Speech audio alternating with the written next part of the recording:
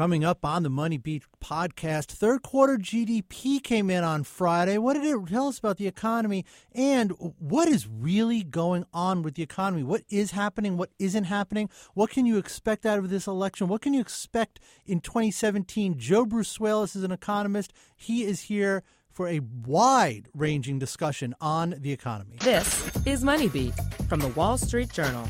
Now, from our studios in New York, here are Paul Vigna and Stephen Grocer. Hello, everybody. Welcome to the Money Beat podcast. Paul and Steve here in the studio. And with us today on the phone, Chuck Jaffe from MarketWatch. Chuck, how you doing? I'm well. Thanks for having me back. And also here in the studio, we have Joe Brusuelas, who is the chief economist at RSM. Joe, how are you? I'm doing so good. If I was doing any better, you might have to clone me.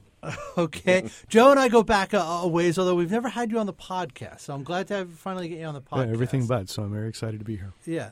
And the reason we have a chief economist on the podcast today is because this morning, folks, Friday morning, in case you missed it, third quarter U.S. gross domestic product was released at 8:30 a.m., and it came in better than expected. 2.9? 2.9% growth rate annualized third quarter over the second quarter, higher than expectations.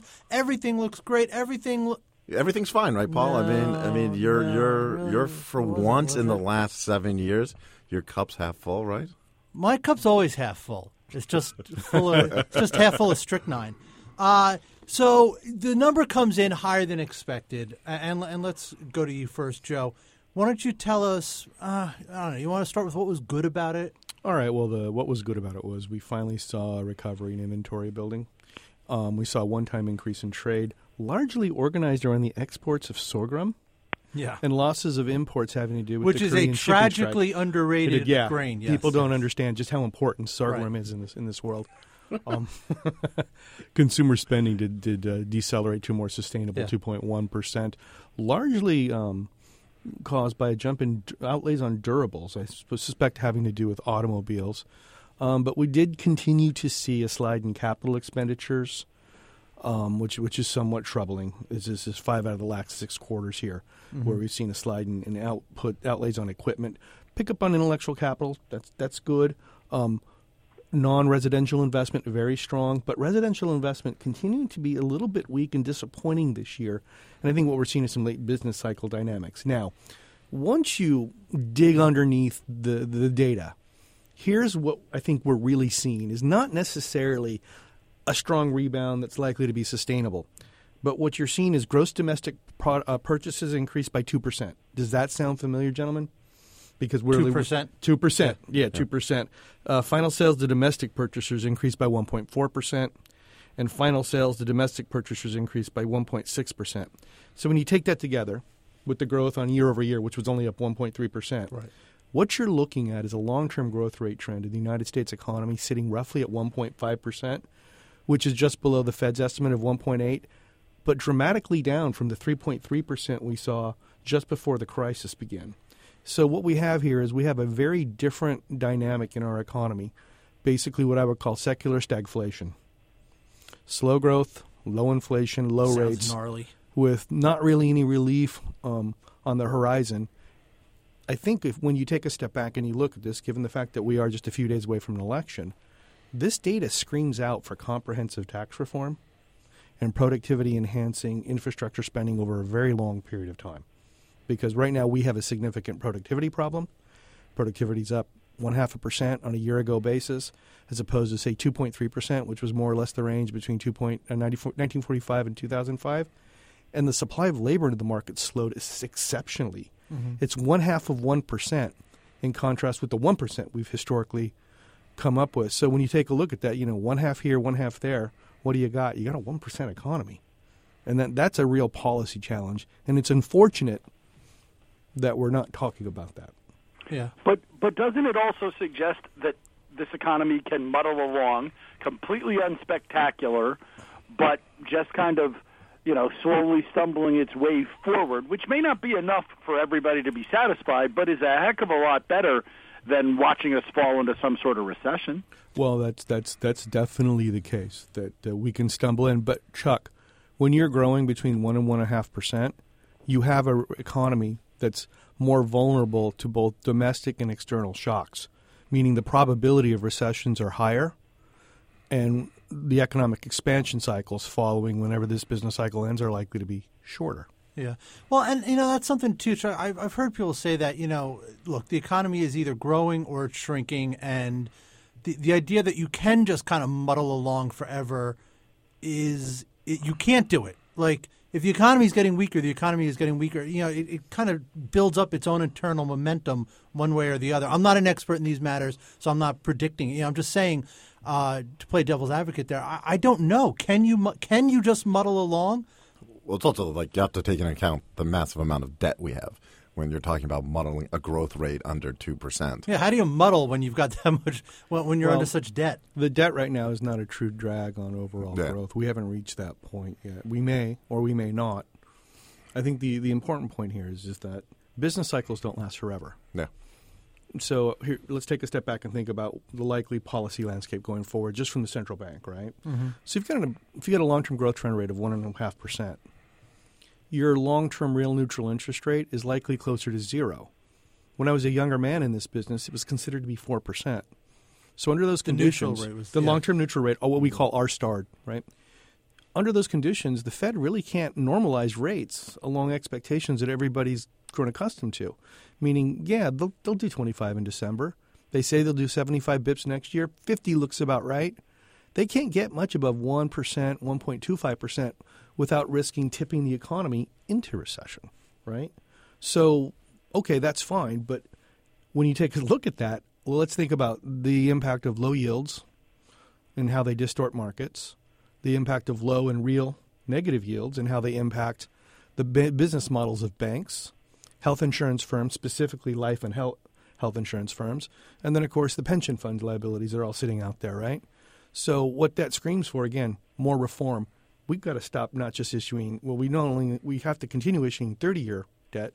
We should strongly consider issuing 50-year debt to allow the business models of those in the banks, the insurance firms, and pension funds to actually adjust their business models for the longer term.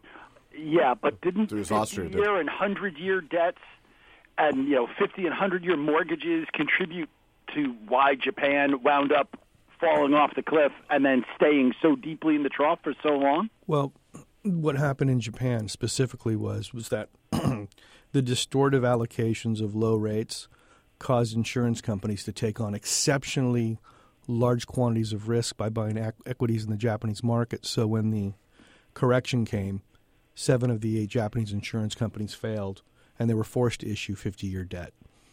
Second, the Japanese have a very different economy from us, and they have very different demographics. Their demographics are such that the population is shrinking. Ours is growing. Moreover, 8 to 10 years out, we're going to get a surge in demography that's going to help productivity, and we're going to change the nature of the labor supply coming into the market. We'll probably move back towards 1%. Well, but that's a long time to wait. That does argue for 2 decades of lost. And if you started to see, and there was a move back 10, 15 years ago to say, hey, let's start to create 40-year mortgages and 50-year mortgages. And thank goodness that didn't wind up taking root before the financial crisis of 2008. It totally changes the risk profile when you say, hey, I can buy a house that I don't intend to live in for the rest of my life because, well, I'm going to mortgage it for over the period, beyond when I expect to live for. So if you wind up putting it into one place in the thinking, doesn't it become something that everybody looks at, and that has its own effects? Right? Okay, well, these are not mutually exclusive properties. Simply because the federal government issues 50-year debt, that doesn't necessarily mean that there's going to be 50-year mortgage, nor should there be, right? It's a unique situation where the United States is one of the only countries in the world that has a 30-year mortgage, right? That's very uncommon across the rest of the world. So simply because we moved into this new and very different economy that requires different policies, both fiscally and monetarily, does that not necessarily mean that, well, simply because we're issuing 50-year debt, or getting 50-year mortgages? But Joe, that hasn't played out. I buy that and I agree with it up to a point. But if that was the case, we wouldn't be selling alternative investments to average investors. We wouldn't be saying, hey, here's a hedge fund strategy that has no business in Joe Average's portfolio, but we're humping that product for Joe Average because that's what our business community does. If it's good for everybody else, well, why would I want to not be able to get what the pros can get? If they can look at 50-year debt, so can I. If they can use it in one place, why can't the next? You're right. There's not a necessary connection. But to assume that it's not going to happen goes pretty much against everything in history, in the horrible history of the financial services industry. Okay, before we go any further, let's take a quick break because we have an important message for our valued listeners, and we will come back right on the other side of it.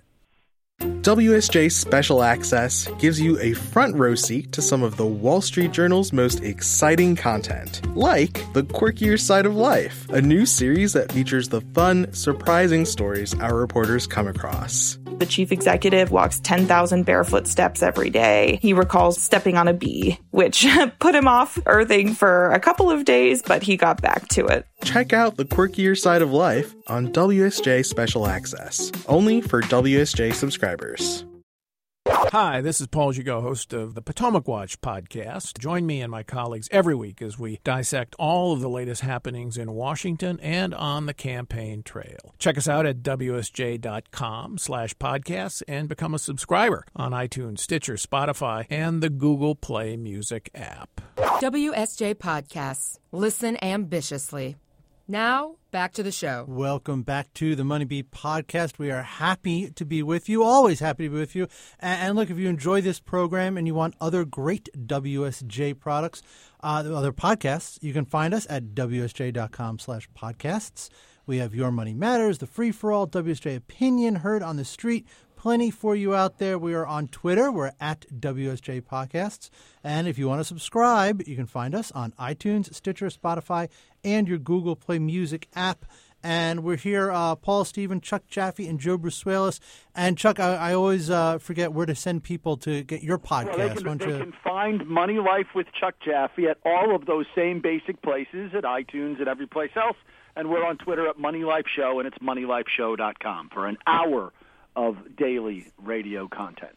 There you go. So really, I don't know why you would need anything else. I don't know why you'd need anything else. There's no other podcast. This in is the your world. Weekend, right?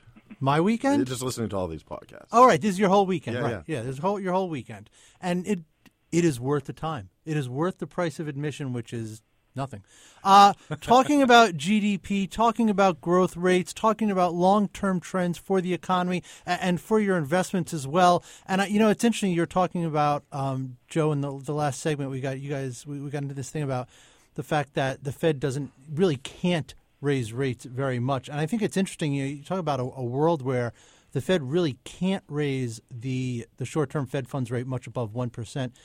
That is extraordinary because before the crisis, before the housing bubble, when Greenspan took rates down to 1%, that had never been done before, and people thought that was just, that was insane. It was unprecedented. How can he go down to 1? Now we're in a world where you can't go up to 1. How through the looking glass are we here? Oh, we're well through the looking glass. We are actually at the point where, when I was in my doctoral program, things we talked about as theoretical but non-practical, we're actually implementing. This idea of negative rates, right?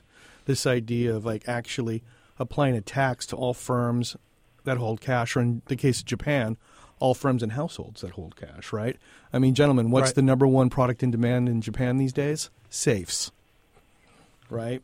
And when I go around the country and I talk about this, and I'm always stopping and I talk about Europe, because people ask a lot of questions about the European economy, and I say, look, they've got a negative yield policy over there. Mm-hmm. And when you see a large reinsurance firm like Munich Re, which made a conscious, rational decision to take 10 billion euros and stick it in the side of a Swiss mountain, and they would rather pay the security and storage cost than the tax, that tells you right there, Paul, that's an operational definition. We are way through the looking glass. Yeah. And you guys mentioned also, you started getting into talk about pensions. I think it's interesting. I think there's going to be a big reckoning in this world about what these policies have done to pensions. Caterpillar this week reported their earnings, and they said just an accounting change to what they have to do to their pension plans, they may report a loss for the full year. First time since 1992 that they would report a loss for the year, and it's on the pensions. Well, I mean, it speaks to the bigger question of, especially with like negative rates, how long? I mean, can you go with negative rates given how much, the financial system has been predicated on other sort of, conditions? I mean, no one, you mentioned this before. I mean, insurers, pension funds, banks. I mean, these industries are just getting whacked by the policies. One would think that they're probably closer to the end than they are the beginning in Japan. However, in Europe, they've got a different view of this. They've had what they would consider to be mixed success. I don't know that I necessarily agree with that. So even though they're likely, I think, in December or March to announce a tapering of their version of asset purchases, I think negative rates are going to be around for a while simply because the ECB is just in so stark disagreement with the austere fiscal policies that have unleashed the deflationary monster in Europe, that they just see that they have to, that this is the only way that they can fight this. So we're likely to see the actual real implications on interest rates across the world and capital flows. Yes, I know capital's been flowing back into Europe for a few months, but that will reverse. It's going to come back here. Yeah, especially if the dollar weakens. Well, I mean, it's not so much the dollar weakening as once Draghi disappoints on the pace of tapering. Right now, that's just a bet on tapering. Yeah. Once that plays out, then it's going to reverse, and we're going to see the dollar appreciate. Chuck wanted to jump in. Chuck, what were you going to say? I got a question recently from Al in Ontario, one of my listeners, who asked a great question, and it this whole discussion brings it, which is, we always talk about what the Fed can and can't do. Could the Fed say, hey, let's try a real interim step, and instead of moving a quarter point, let's move an eighth of a point. Let's move an eighth of a point and see. Why do we have to do this the way we've always done this if we're sort of sitting here acknowledging that what we've always done isn't necessarily working? Is there anything that stops the Fed from trying something that's different like that? Nothing whatsoever other than institutional inertia. Yeah. Let's give the Fed some credit here. They've been, I would say, extraordinarily creative in the response to this entire disaster, right? They've attempted to avoid the mistakes that were made during the Depression in the 1930s, which was we have to go back to a gold standard immediately, or we have to hold to a gold standard, we hold to it too long, then we break it, things go good, well, let's go back to it. That was, in retrospect, the entirely wrong policy framework to use. So, you know what, if there is an external shock, or if the economy doesn't respond positively or responds in an unusually negative way to modest tax hikes in 2018, sure, they definitely could go that way, and I wouldn't rule it out. I'd love to see it. I'm like, hey, let's go ahead and try to be that creative, although I suspect that they'd get killed for doing it because, well, you're not being strong enough by going the full quarter point or what have you. Well, you know what they'd have to – I think if again, it all comes down to with this group, it's the communication, right? I mean, if they communicated it well in advance, laid out the rationale for it, made it seem like, in my opinion, people want to believe the Fed when they say, I mean, you have a lot of Fed critics out there and Fed doubters, but people want to believe the Fed. People want to know that, or at least think that there's somebody out there that knows what's going on. And if they communicated that kind of a policy, Chuck, and if they made it seem like it's the rational thing, people would go along with it.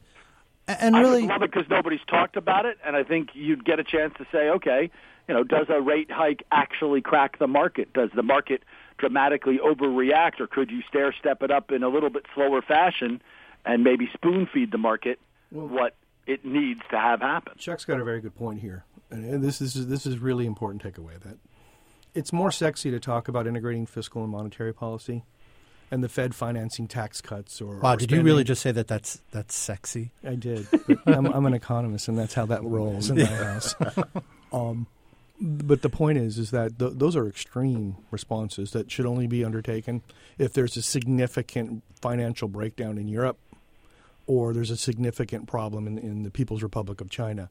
What would be more prudent is to consider these smaller steps in order to further shape expectations both on growth and inflation. Well, and let me ask you guys, Chuck and Joe, I want to get both your takes on this because you serve different constituencies, but you have to address these issues. Joe, your firm RSM, you're a consultancy to the middle market, right, mid-sized companies. Chuck, you're a personal finance columnist. You look at the world that we're in, that we've been talking about right now, right? Low growth, low returns, issues with the pensions because of that. Stocks have been doing well. Yes, there's an election coming up, and yes, both candidates have talked about doing some kind of stimulus. See what actually happens. But I mean, apart from anything big coming along that actually changes that picture and makes it much, much brighter, what are you telling? But I want to know this from both of you guys. Like, what are you telling people to do the rest of this year, next year, going future? What do you guys think about that? And Chuck, if you want to go first, Okay. Well, I mean, look, I talk to experts, and my guests and the people I chat with are the true experts here. But the message that I'm getting from all of them that I'm passing along is, rebalance. You don't want to be overly defensive. You can find folks who are saying, "Oh, things are going to fall off a table." But if that's your nature, if you sort of take the Paul Vigna approach, hey, something really bad is happening. Wait, that's not my approach. That's not. I just respond to reality. I'm a realist, Chuck. I might be a little bit of a doomsayer. The issue is that the realists have priced up everything that's defensive, and you don't necessarily want to be in a situation where you're chasing after the defensive options at a time where, oh, by the way, they may not protect you that much. Mm-hmm. So, sadly, it's the old saws. It's the things that are hard to do. It's the take some of your money off the table, rebalance your portfolio, because a lot of people haven't done it for a long time.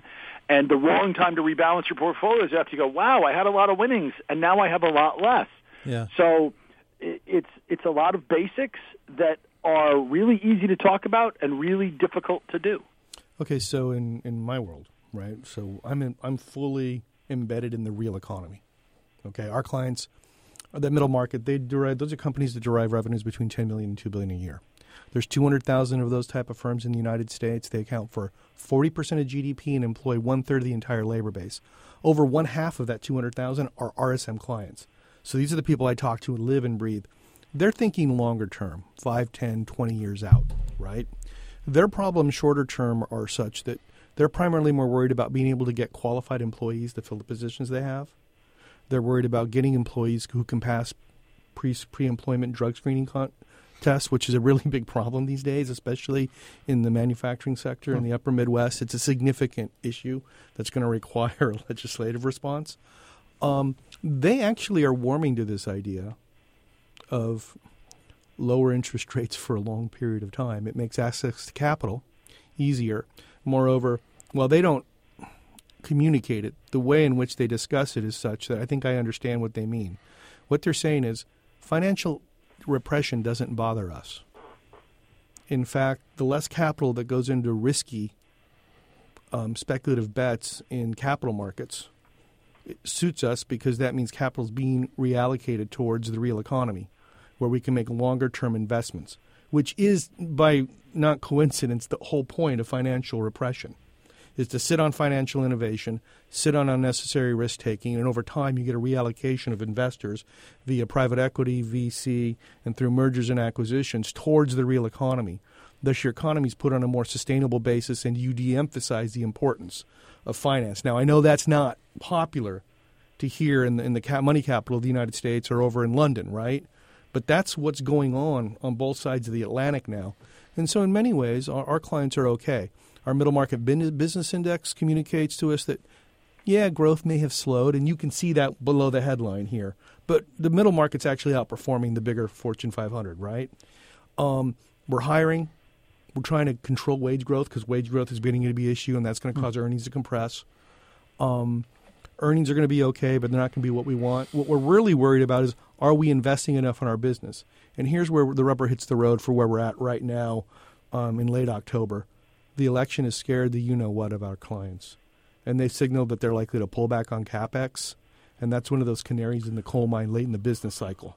Hopefully, once the outcome of the election is settled, we get a release of pent-up demand, both from the middle market and Fortune 500 companies, both of which have pulled back on CapEx. And that's one of the real reasons, apart from slow corporate earnings, the economy is just slow to a crawl. No, we've been talking about poor business investment for months now. Why do you think the election has had such a profound impact and the uncertainty around that on your clients? I mean, like in the middle market. The uncertainty regarding the fact that we have two candidates of what our clients would consider big government.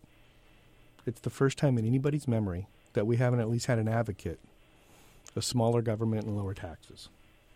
They're just simply not buying the Trump line, or what we might call the Larry Kudlow discourse. It's just not resonating. And for our clients, they're thinking, well, wait a second. I've operated this business. My father's operated this business, or my mother's operated this business.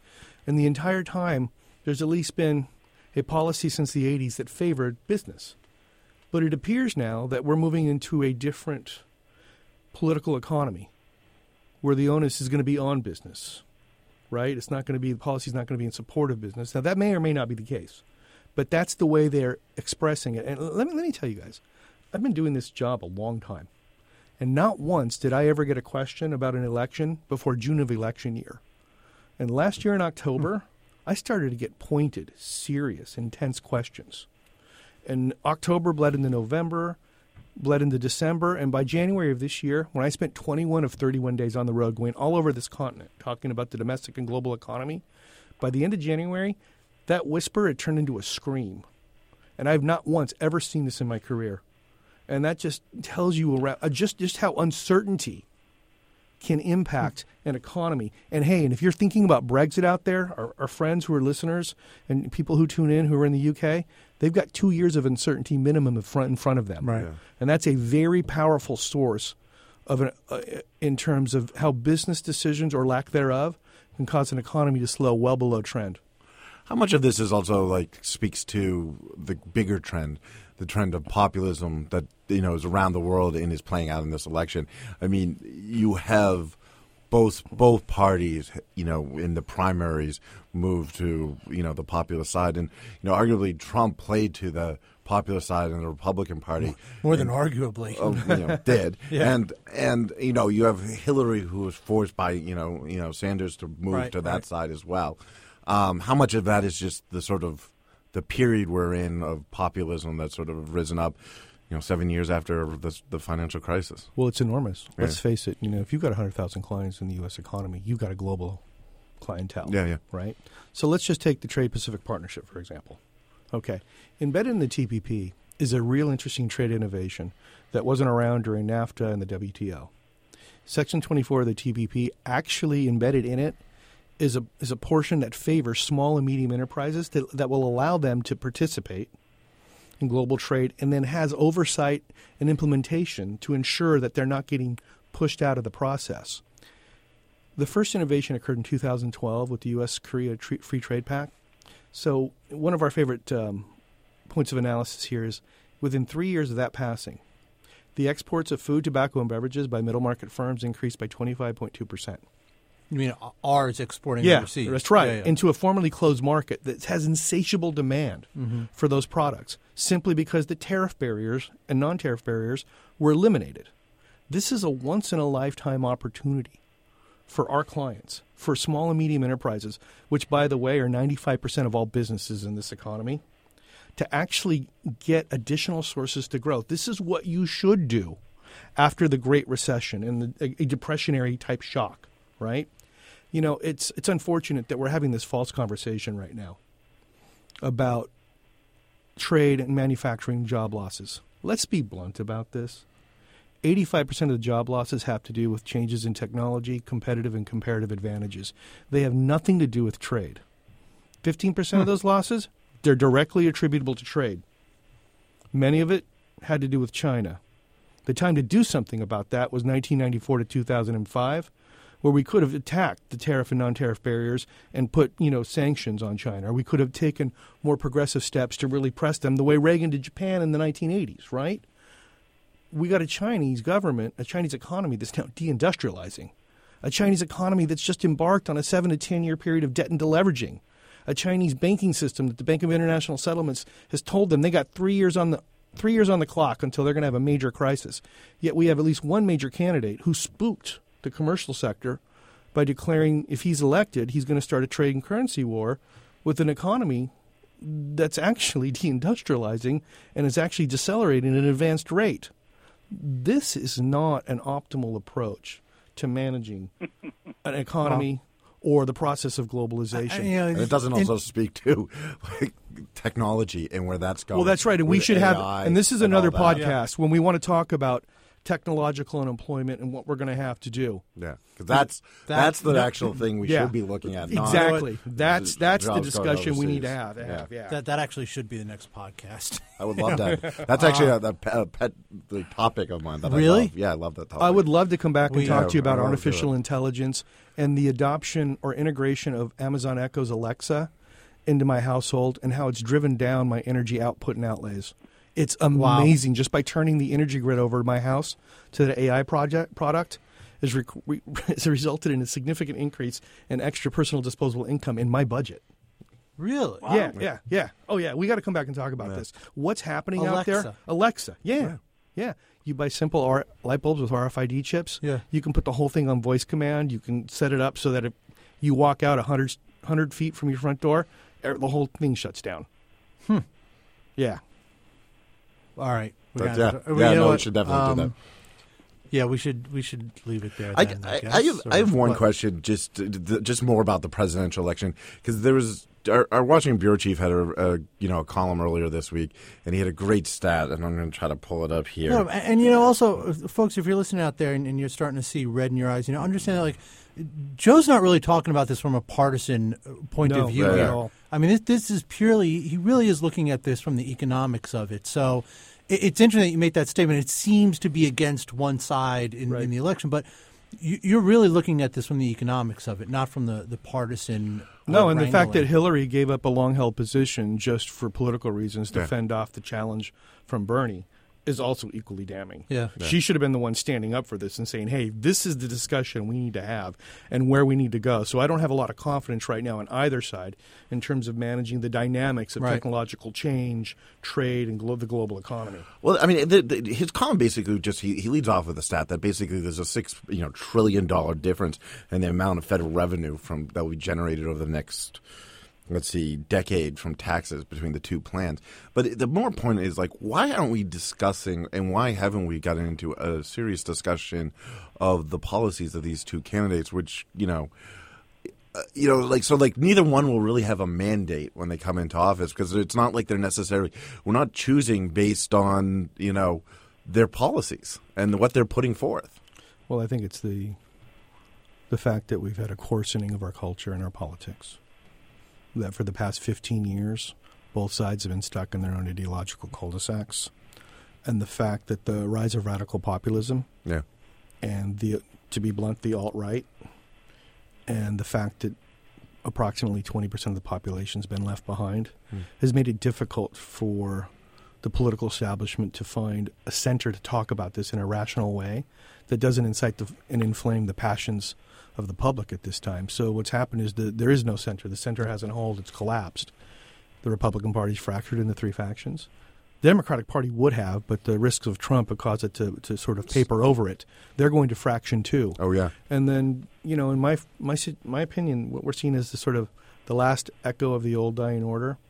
And the frightening thing is we don't know what will be born in its aftermath and how the political coalitions will change and where the equilibrium will be. And so that's why I consistently come back to this idea of uncertainty. Uncertainty inhibits growth, inhibits investment, inhibits saving. And unless you can identify the proper policy framework to identify these problems, we're going to be stuck with secular stagflation for a good period of time. Yeah, I was at I know we got to wrap this up, but this just popped in my head. I was at a conference a year or so ago. Cory Booker, New Jersey senator, was there, and he made one comment. I remember him saying it was about technology, and I remember him saying, people don't know what the Democratic or Republican view of technology is because there isn't one. There isn't one, and it's scary. You can't have the entire political class of Washington D.C. not understanding technology in 2016, especially because the economies of life sciences. and tech are completely different from the rest of the economy. Yeah. They run on a completely different internal logic. They're likely to thrive. And if you don't believe that, go to Boston.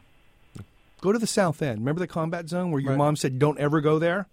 That's an amazing place. It's the equal of Central from Park Boston? West. No, I'm from Southern California, but I used to go to Boston a lot. I am, and I can vouch for it. Yeah, Chuck is up there. That's right, Chuck, you're up there. No, I mean, because I grew up in Boston starting in the 70s. I know exactly what you're talking about. The old industrial wharf Yeah. that I thought was a permanent eyesore. Like, this is just going to be a dead weight on the Commonwealth of Boston and Massachusetts. No, not anymore. No. That's the place to be in Boston. It's just amazing. I mean, I don't get out. My parents still live outside of Boston. I don't get up to Boston very often.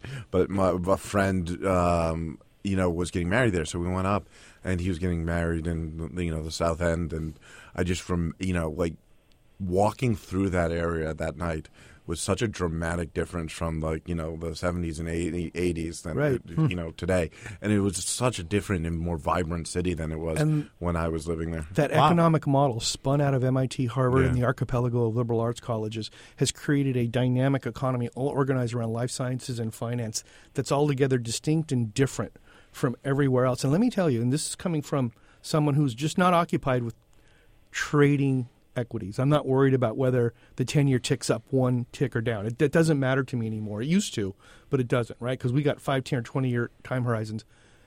At RSM, we can't hire quick enough in Boston, in Seattle, in Northern California, in San Diego, in Denver, where the dynamic portions of the economy are altogether distinct and different from the rest.